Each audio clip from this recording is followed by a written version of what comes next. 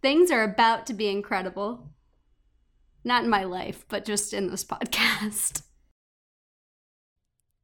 I think we might be diluting the word incredible. Yeah, it's like this podcast is gonna be good. Don't get me wrong, but let's set our expectations acknowledge appropriately. that no podcast is super amazing.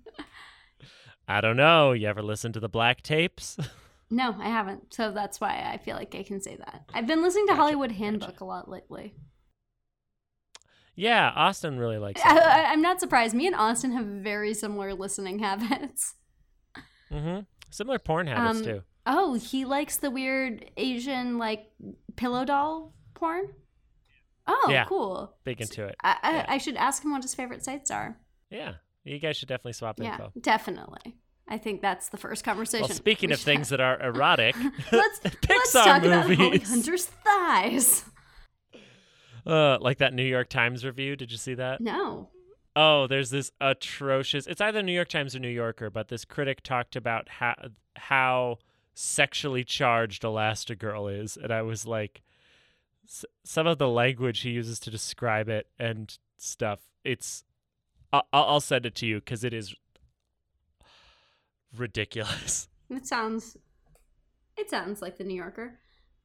It's definitely like a him thing where I'm like, that was like you, dude. Dude, you were. That's why you were having feelings. Yeah. Yeah. I saw Incredibles 2 a bit ago. As did I. It was an very enjoyable cinematic experience. It was. It was interesting. I know a lot of people have had issues with the difference in how in what Tony looks like, because I guess it's so extreme. But I really did. That aside, I enjoyed all the visuals. Oh man, that house, and when he was pushing all the buttons and the couch went into the water. So great. Oh, I laughed so hard during that. It was just great. It was back to I don't know. It was back to the Pixar I was a teenager during, and it felt very nice and nostalgic. It didn't feel like with those Cars sequels how it's just okay, it's for the money. It felt like it was for the fans, which I loved. Or even the Toy Story sequels at times. While I think the Toy Story sequels are good, I thought this was easily the best Pixar sequel we've seen. I agree. I think I'm forever going to be disagreeing with the guy who sits next to me at movies about Toy Story 3 because he loves it. Yeah, I really like Toy Story 3, even though it's an emotional terrorist attack. Emotional terrorism. Although in this instance, Pixar still got us to cry, but they decided to make it happen during the short instead of in the actual movie. Do you think, Courtney, if your kid marries someone outside of their heritage, is going to eat a pot sticker? Well, probably not. I guess to be ethnically appropriate, it would probably be I don't know, a pie, a slice of pie, or lefse. It's a roll of lefse. A roll of lefse. Oh, I love lefse. Oh, damn, lefse's so good. Is lefse's not vegan because you have butter in it, right? Yeah, you can make vegan lefse, but I haven't attempted it. But when the short, while the short was going on, as soon as the girlfriend showed up, Courtney's eyes got a little wide, and then as soon as he was leaving with her, she goes, "Oh no, I stole the dumpling." My mom we saw it with my family for Father's Day, and my mom definitely was trying not to cry during that short. Oh, she loves you. I guess. I guess. It was cute though. I really liked that short. Yeah, and I really liked The Incredibles too. Yeah. So let's talk about this movie. Let's talk about, do you feel like as a whole it worked as a film? Absolutely. Yeah.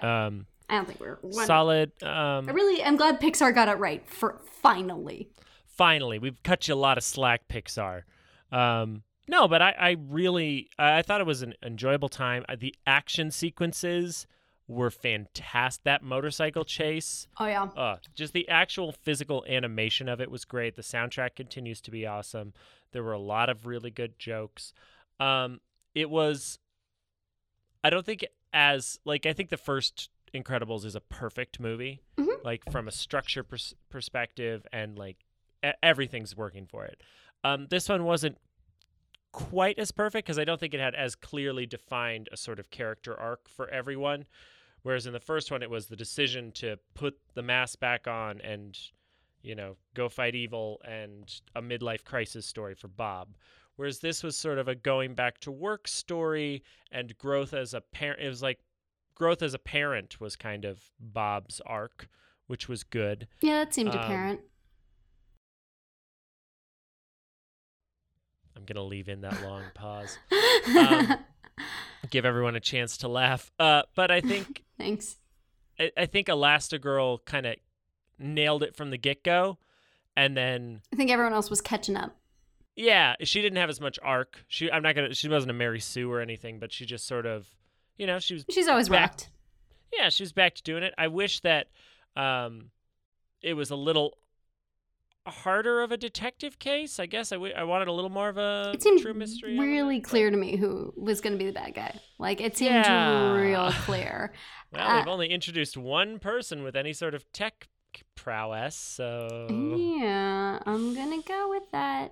And I think, for me, I was sort of bummed that it felt like all this personal growth that like Violet and Dash had in their relationship, and then also individually, seemed sort of like they were starting from square one again a bit. Yeah. Like they were just, don't you touch my sister. And they're like, punching the bad guys on the island, and we're finally working together. I think. I mean, it felt very similar. I'm not to say I didn't like it. It was just, it just felt like, it felt old hat a little bit. And I mean, with them especially, it was like we already saw them do this. Like I needed more, like if they had been working on the Tony problem together, maybe. Yeah. Something. Which was a very bizarre and but interesting side plot. I'd say it's like a C plot. C or D plot was going on there. It was worth it for me to watch Violet shoot the water out of her nose and just have that awful, embarrassing moment at the restaurant. I was like, oh, everyone's been there. Oh, yeah. My favorite awkward teenage story is not actually my own. It's this guy. I will preface this by saying my sister was one of those girls that guys really liked, but it was always these very kind of nervous, sort of nerdy guys. And me and my friend, like my best friend, we had this big back deck. You've seen it before. And we were just hanging out. I think we were just listening to music and dancing because, kids in Montana in early 2000s. That's what we do. And we see this car drive by, and it's this guy that I was pretty sure liked my sister, and they had a few classes together. He looked a lot like her ex-boyfriend, and so I thought it was kind of funny. And his car broke down in front of our house, and my dad had to help him. And all the neighborhood, because we lived on a pretty quiet street, all the neighbors came out, and Anne kind of eventually came out and saw him and realized who he was, and she kind of waved to him oh, hey, we have biology or something together. And me and my friend were laughing so hard because we were pretty sure it was that he was doing that awkward drive-by you do when you like someone and you're like, oh, are they home? I'm just gonna go and see if I can see their sedan. It's so sexy. Yeah, junior stalking. Yeah. And so it was a really great moment for me, and this movie reminded me of that. Hard, to the point that I was like, do you remember that time? And she's like, I'm sure he was doing something else in that neighborhood. I'm like, and the only other people that live in that neighborhood are retirees. Who is he visiting? Maybe he volunteers with the elderly. Well, good for him. Now I feel bad. So yeah, I did love that. But let's talk about what didn't work. Yeah, I think I want to see Frozone's wife already. It was a great joke in the first movie, but there was nothing more. They gave it away in the trailer. I didn't like. What I would have liked about her is if she actually is also a superhero. Mm-hmm. And is like the big superhero, that it's like, yeah, they're the Incredibles and everything, and he's Frozone, but like, but when it comes down to it, like, she's actually like the most powerful superhero. But that's why she's always in the other room, is she's like doing something, like she's having a really important meeting or something like that. When they inevitably do the Incredibles 3, they either need to introduce Honey as some badass or as non-powered at all, but I don't know. I don't really have. I want something more than the off-screen bit. I thought that while the villains' technology and motives and thoughts were interesting, just like they were in the first one, again, it was really predictable as to who it was. Like, don't set it up as that much of a mystery, because it's not going to be a mystery. Like, we met both of them, and then the screenslaver showed up, and it's like, oh, wonder who that is. It's like, there hasn't been this really intense villain in a long time, so yeah, I agree. And I think that's actually a pretty good place to say, like, our least favorite characters, and mine was Catherine Keener's character, who is, spoiler alert, the bad guy. Her character's official name, she's does a screenslaver, but she's Evelyn Dever. She's the sister of Bob Odenkirk's character, Winston Dever. But they're basically trying to revitalize the superhero franchise. And she basically plays the character that Catherine Keener plays in Get Out. Like, she hypnotizes people. I was like, I guess that must be her real life skill. And so she's like got it on her resume. And so every time they're like, oh, we've got someone who needs to hypnotize Catherine Keener, because it's legit. Let's make it legit. Well, and it is the skill of all the Kinnear clan. Greg Kinnear can also do it. I know they're actually different names, that I realized that as soon as I said it, but it's know okay. What? Keener, Kinnear, they sound similar. I loved Greg Kinnear's cameo in Unbreakable Kimmy Schmidt. Oh yeah, as himself. Loved it. And then Fabulous. He was so into it. Him and Titus. I would watch that show. Oh yeah, absolutely. I would 100% watch that. She was. I think that if they had just gotten someone else and tweaked it a little, we can get into it in the rewrite, I think it would have been. But I love her voice too. She has a great voice. It's raspy. She's got such a good voice. But it was a little.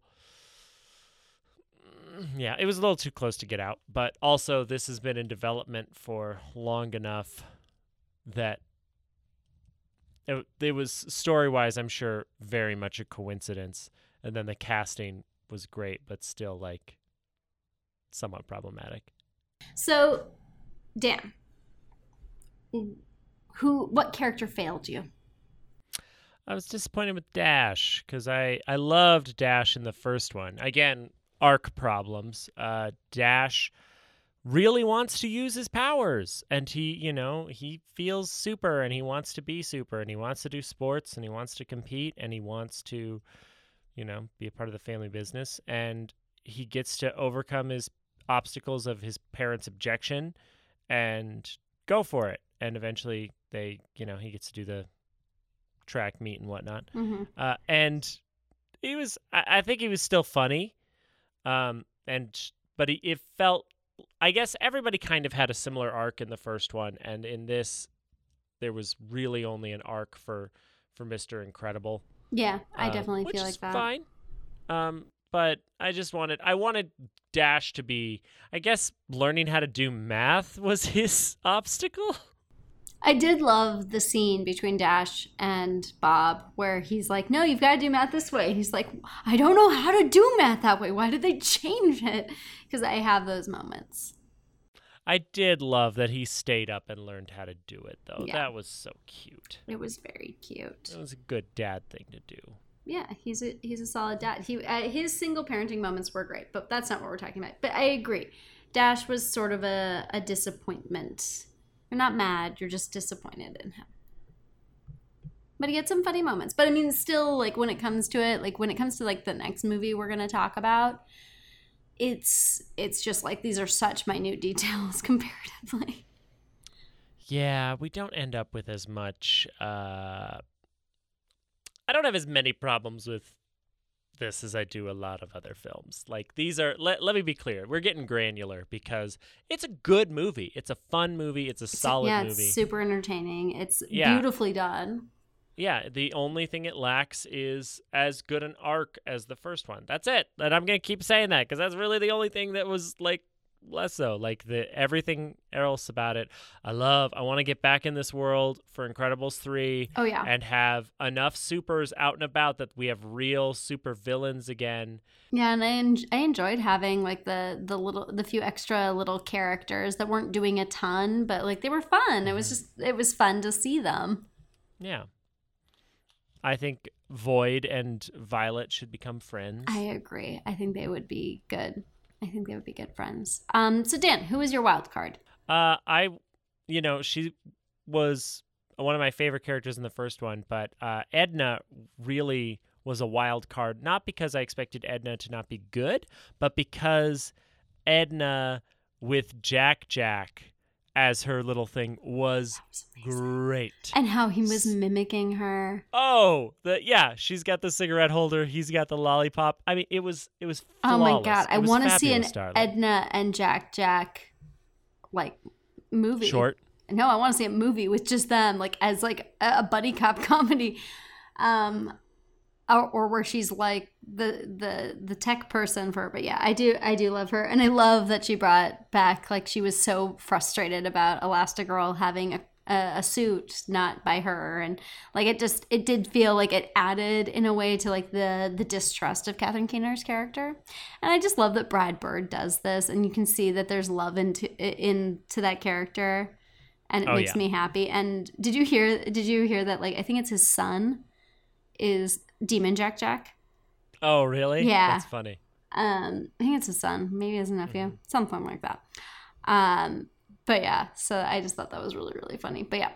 My wild card is Violet. Violet was a hard character for me for the first movie. I didn't feel like she had a lot going on.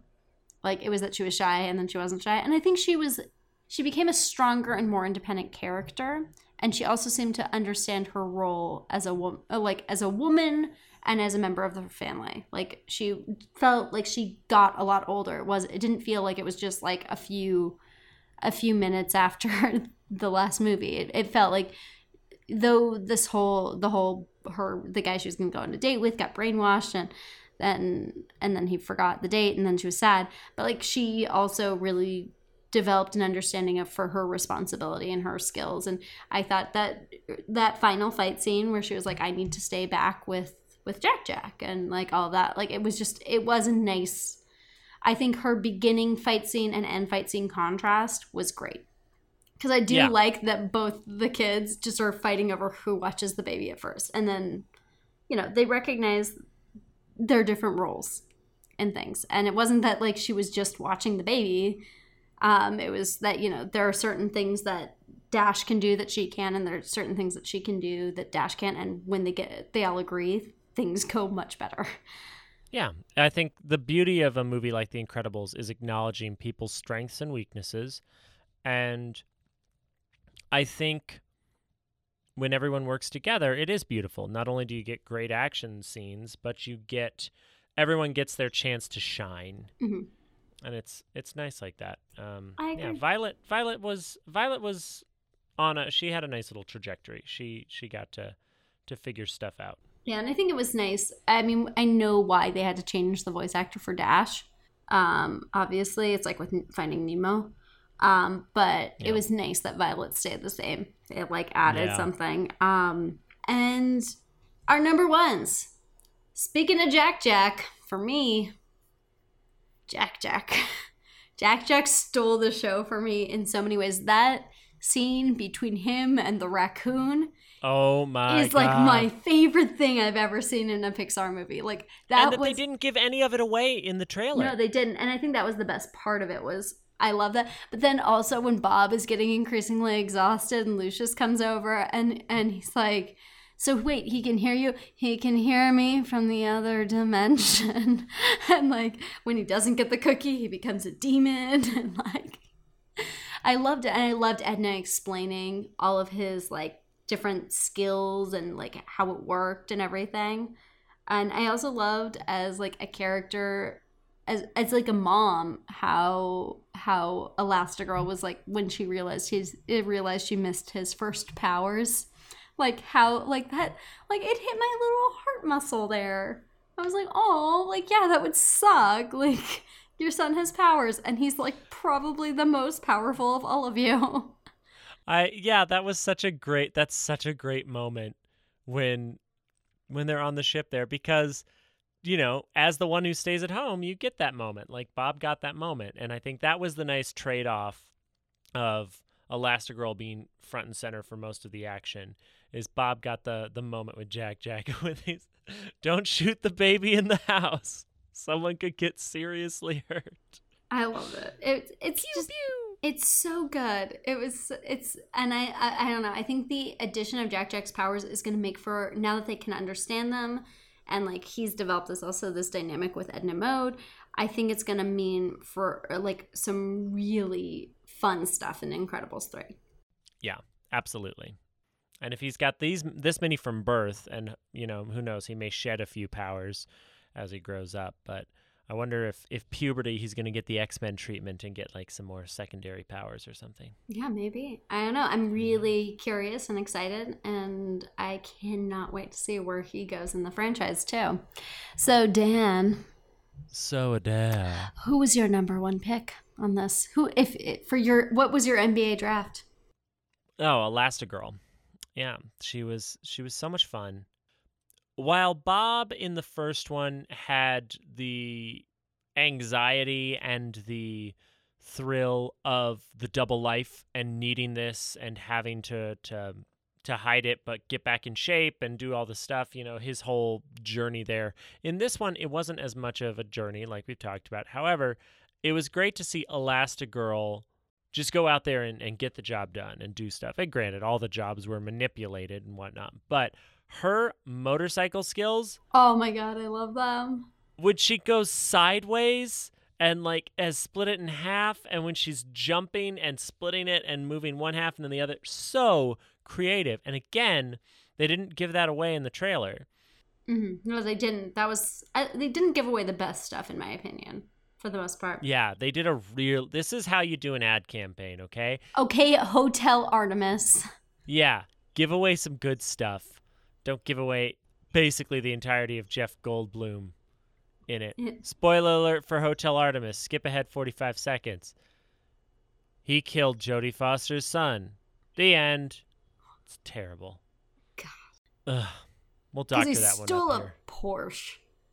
Yeah, right? God. I just... However, from her action sequences to her reaction to the real trade-off, they didn't try to Murphy Brown it and be like, oh, but she's still going to be home every night and cooking the meals and doing everything because she can.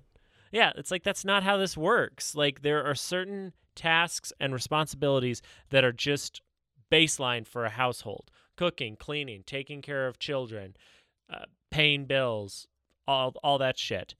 And if you're not there, you can't do them, right? And it's okay. It's okay, but it is a trade-off, and she's going to miss stuff. And I appreciate that it wasn't like, oh, but Elastigirl's still going to come home, and she's going to show Bob how it's done. It's like, no, she's not going to be able to. She's going to be exhausted, and she's going to be on missions. So, because it's exhausting. You can't be everything to everyone.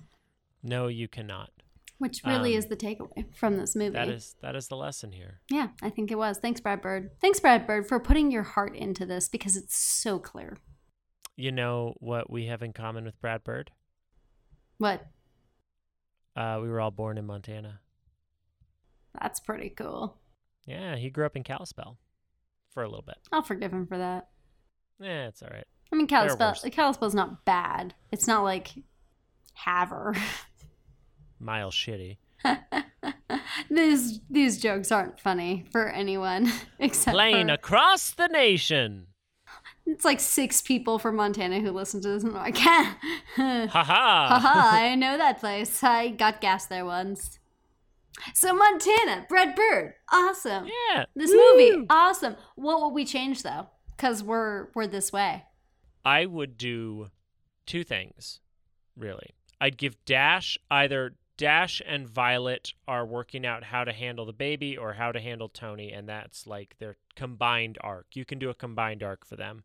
And I would give for Helen either, some sort of power glitch that she has to work through, like after she stretches so much, maybe she has trouble recoiling and getting her shape back if she does it too much, and like learning her limits, and it could have been something about aging. Mm-hmm. Or maybe that her detective skills suck and she has to learn how to be a detective or something. I just want her to learn a little more, because she hit the ground running and she kicked ass and she figured it out and she overcame and she got through. But I would also make those goggles a little harder to remove. Yeah. Because they came off like real easy. Yeah. They were silly. I agree. I think I really like her overstretching herself. I think I would want there to be more of a Violet Dash dynamic. They are siblings after all, and I feel like they were very rarely interacting. And I would say I would love like Glenn Close to play Evelyn or someone else, just because though I love Catherine Keener's voice, I think it was really hard for me to get away from that. I would have liked it to be a little bit harder to know. I just would have liked there to be a few more curveballs so that it didn't seem so obvious that it was her. Absolutely. Like maybe even like pull a like Jenny Slate in Zootopia, where she's really meek, and so it doesn't seem as obvious or something like that. Also, with her whole backstory, I liked that it was that her dad was so busy calling the superheroes, but I kind of thought a disgruntled superhero killed him. And I kind of would have liked that to be the case of these powers are great, but they need to be checked on. So though, yes, they should be, it's all about like the supers getting to still be superheroes. It would be kind of cool if it's like, yeah, but there are checks and balances to this system. Yeah. What is the price of freedom? Yeah. And so that would, I would have liked it, but I get it. It's a kid's movie and that's a little bleak. But yeah. Well, yeah. But I mean, it's Pixar. We've all watched those first 5 minutes of Up, so. I would like to add one small section for Incredibles 3. What do we want to see? I want to see 5 to 10 year time jump. Thank you. 100% agree. And what does that give you? What do you want? I want to see Violet moving out of the house, Violet trying to become a solo super, not in the family. Right. Dash, like first love. But I kind of would love Dash to be gay and like to be figuring that out and to understand like what that is. And because it's still, if you think about it, The Incredibles is many years in the past. Like, what is it? Yeah. The 50s? The 60s? Late 50s, early 60s. I think Brad Bird said like 61 or 62. So I would love that, because I think that is actually a thing for this era. So where maybe he gets persecuted for that and accidentally shows his superpower because he has to run away from someone. Yeah. And like that be like their big thing is Dash runs away. Jack become like almost maybe having an Anakin Skywalker issue with the Force of like, is he gonna be evil? Is he gonna be good? Like, how's he gonna hone all these superpowers? Because it seemed like it was a lot even for them, and they have 2 other super children, so it seems like his superpowers are kind of off the charts. And and I would love to see at some point, I honestly would love to see Dash run away, be living with Aunt Edna. Oh, that'd be fun. Yeah, so I think like that'd be a really fun thing, but I think I would be nice to see them less about, I want them to develop a good supervillain, but I also want to see them really in this decade that they're in and seeing how they actually are suiting it, because it's a pretty feminist film if you look at it. Like you've got the stay-at-home dad right now and everything, and that's just unheard of in this time.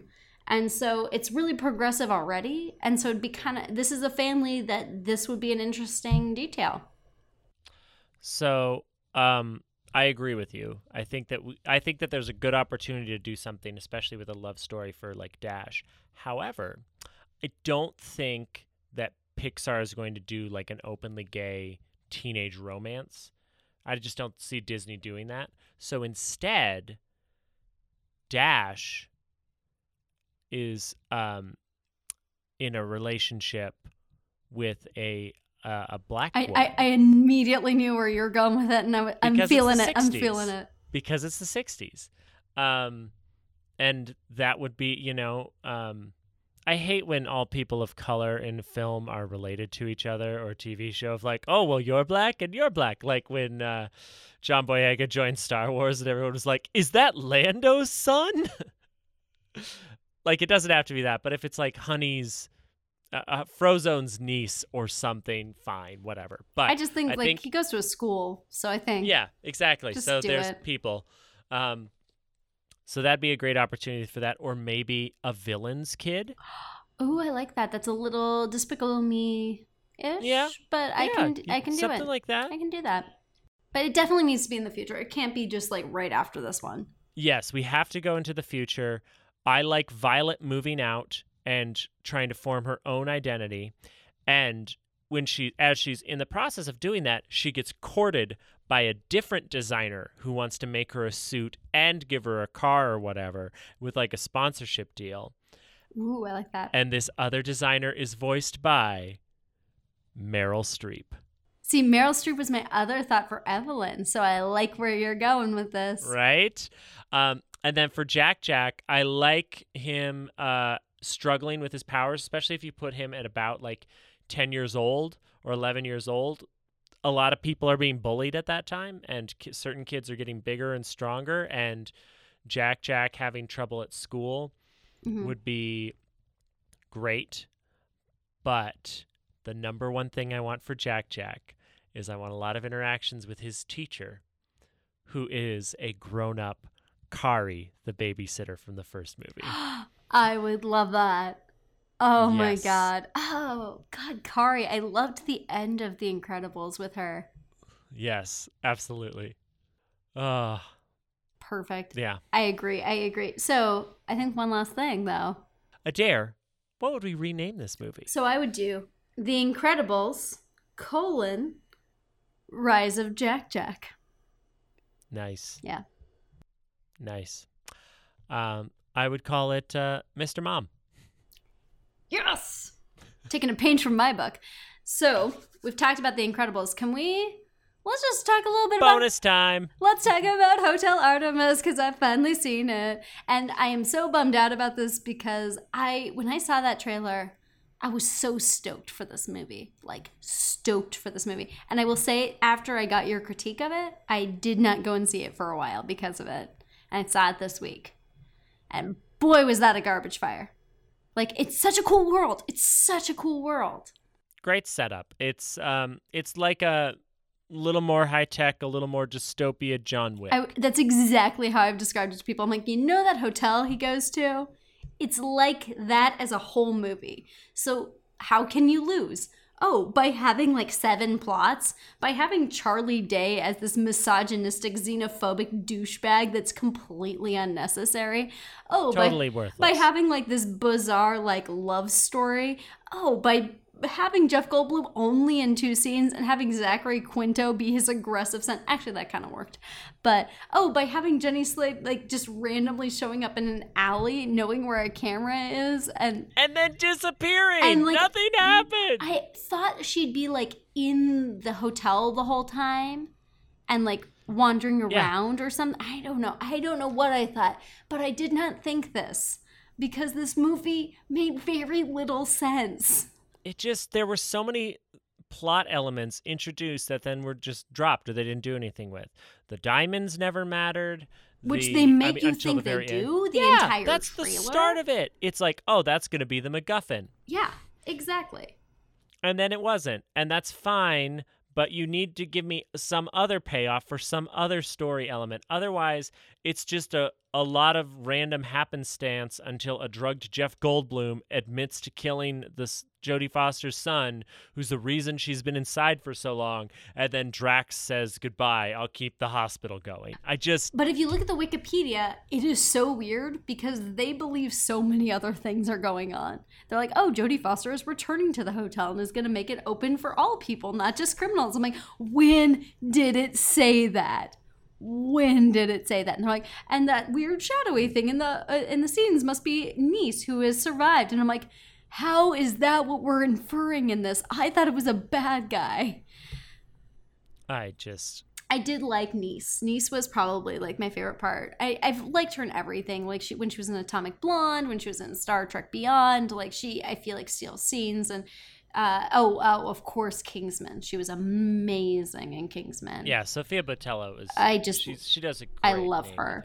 Her action sequence, and I think she's just a badass action hero. Like I think she brings a lot of like enjoyment into those scenes, and as like the only other woman, like it's just like she has. I mean, you've got Jodie Foster, and I honestly wouldn't really change anything about Jodie Foster. I think she did a really, really good job. She held her own. Just the reveal wasn't really necessary. We didn't need. Oh, and he killed your son. It's like, do we need that? Do we need her to kill somebody? I don't think we do. And while I enjoyed Sofia Boutella a lot, I thought her whole "don't cross my line" thing. I was like, this is dumb. Oh yeah, it kind of turned my brain off at that point. Like when it was clear, like I was like, the third act is a brain killer. Well, it's interesting because we're in this place of like Sterling K. Brown and Jeff Goldblum are like just like rising into this.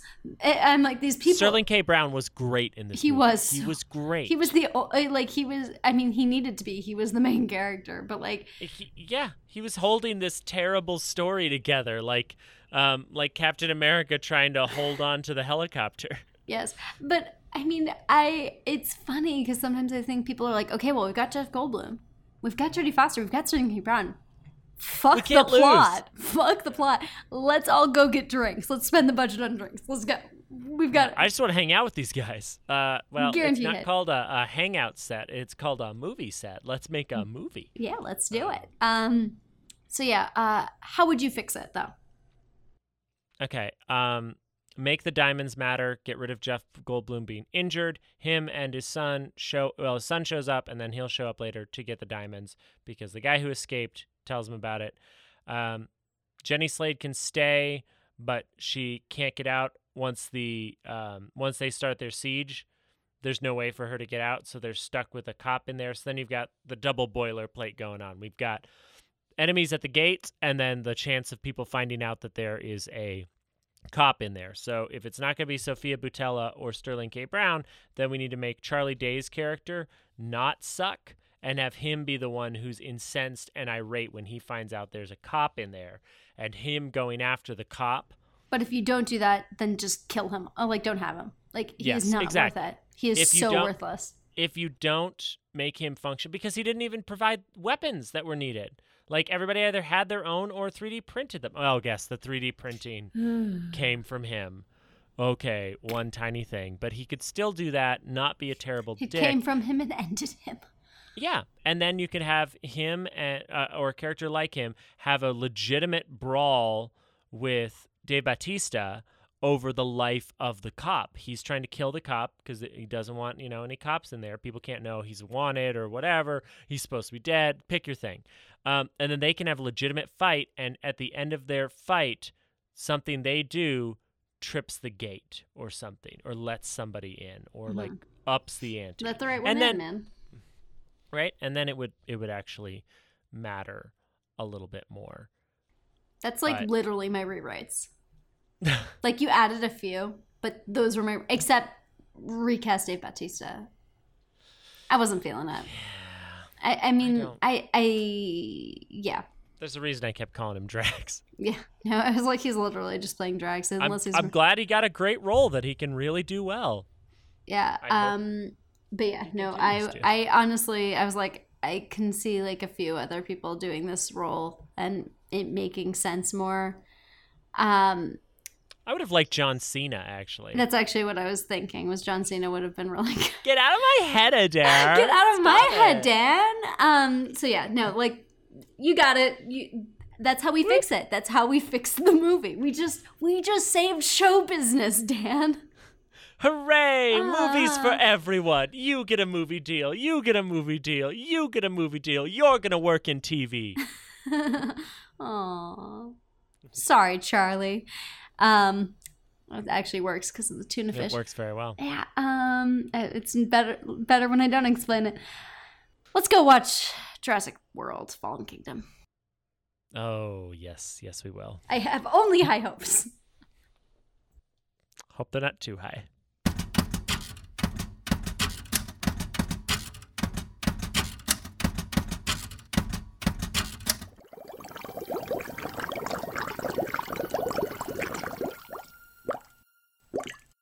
A Secret Weapon production.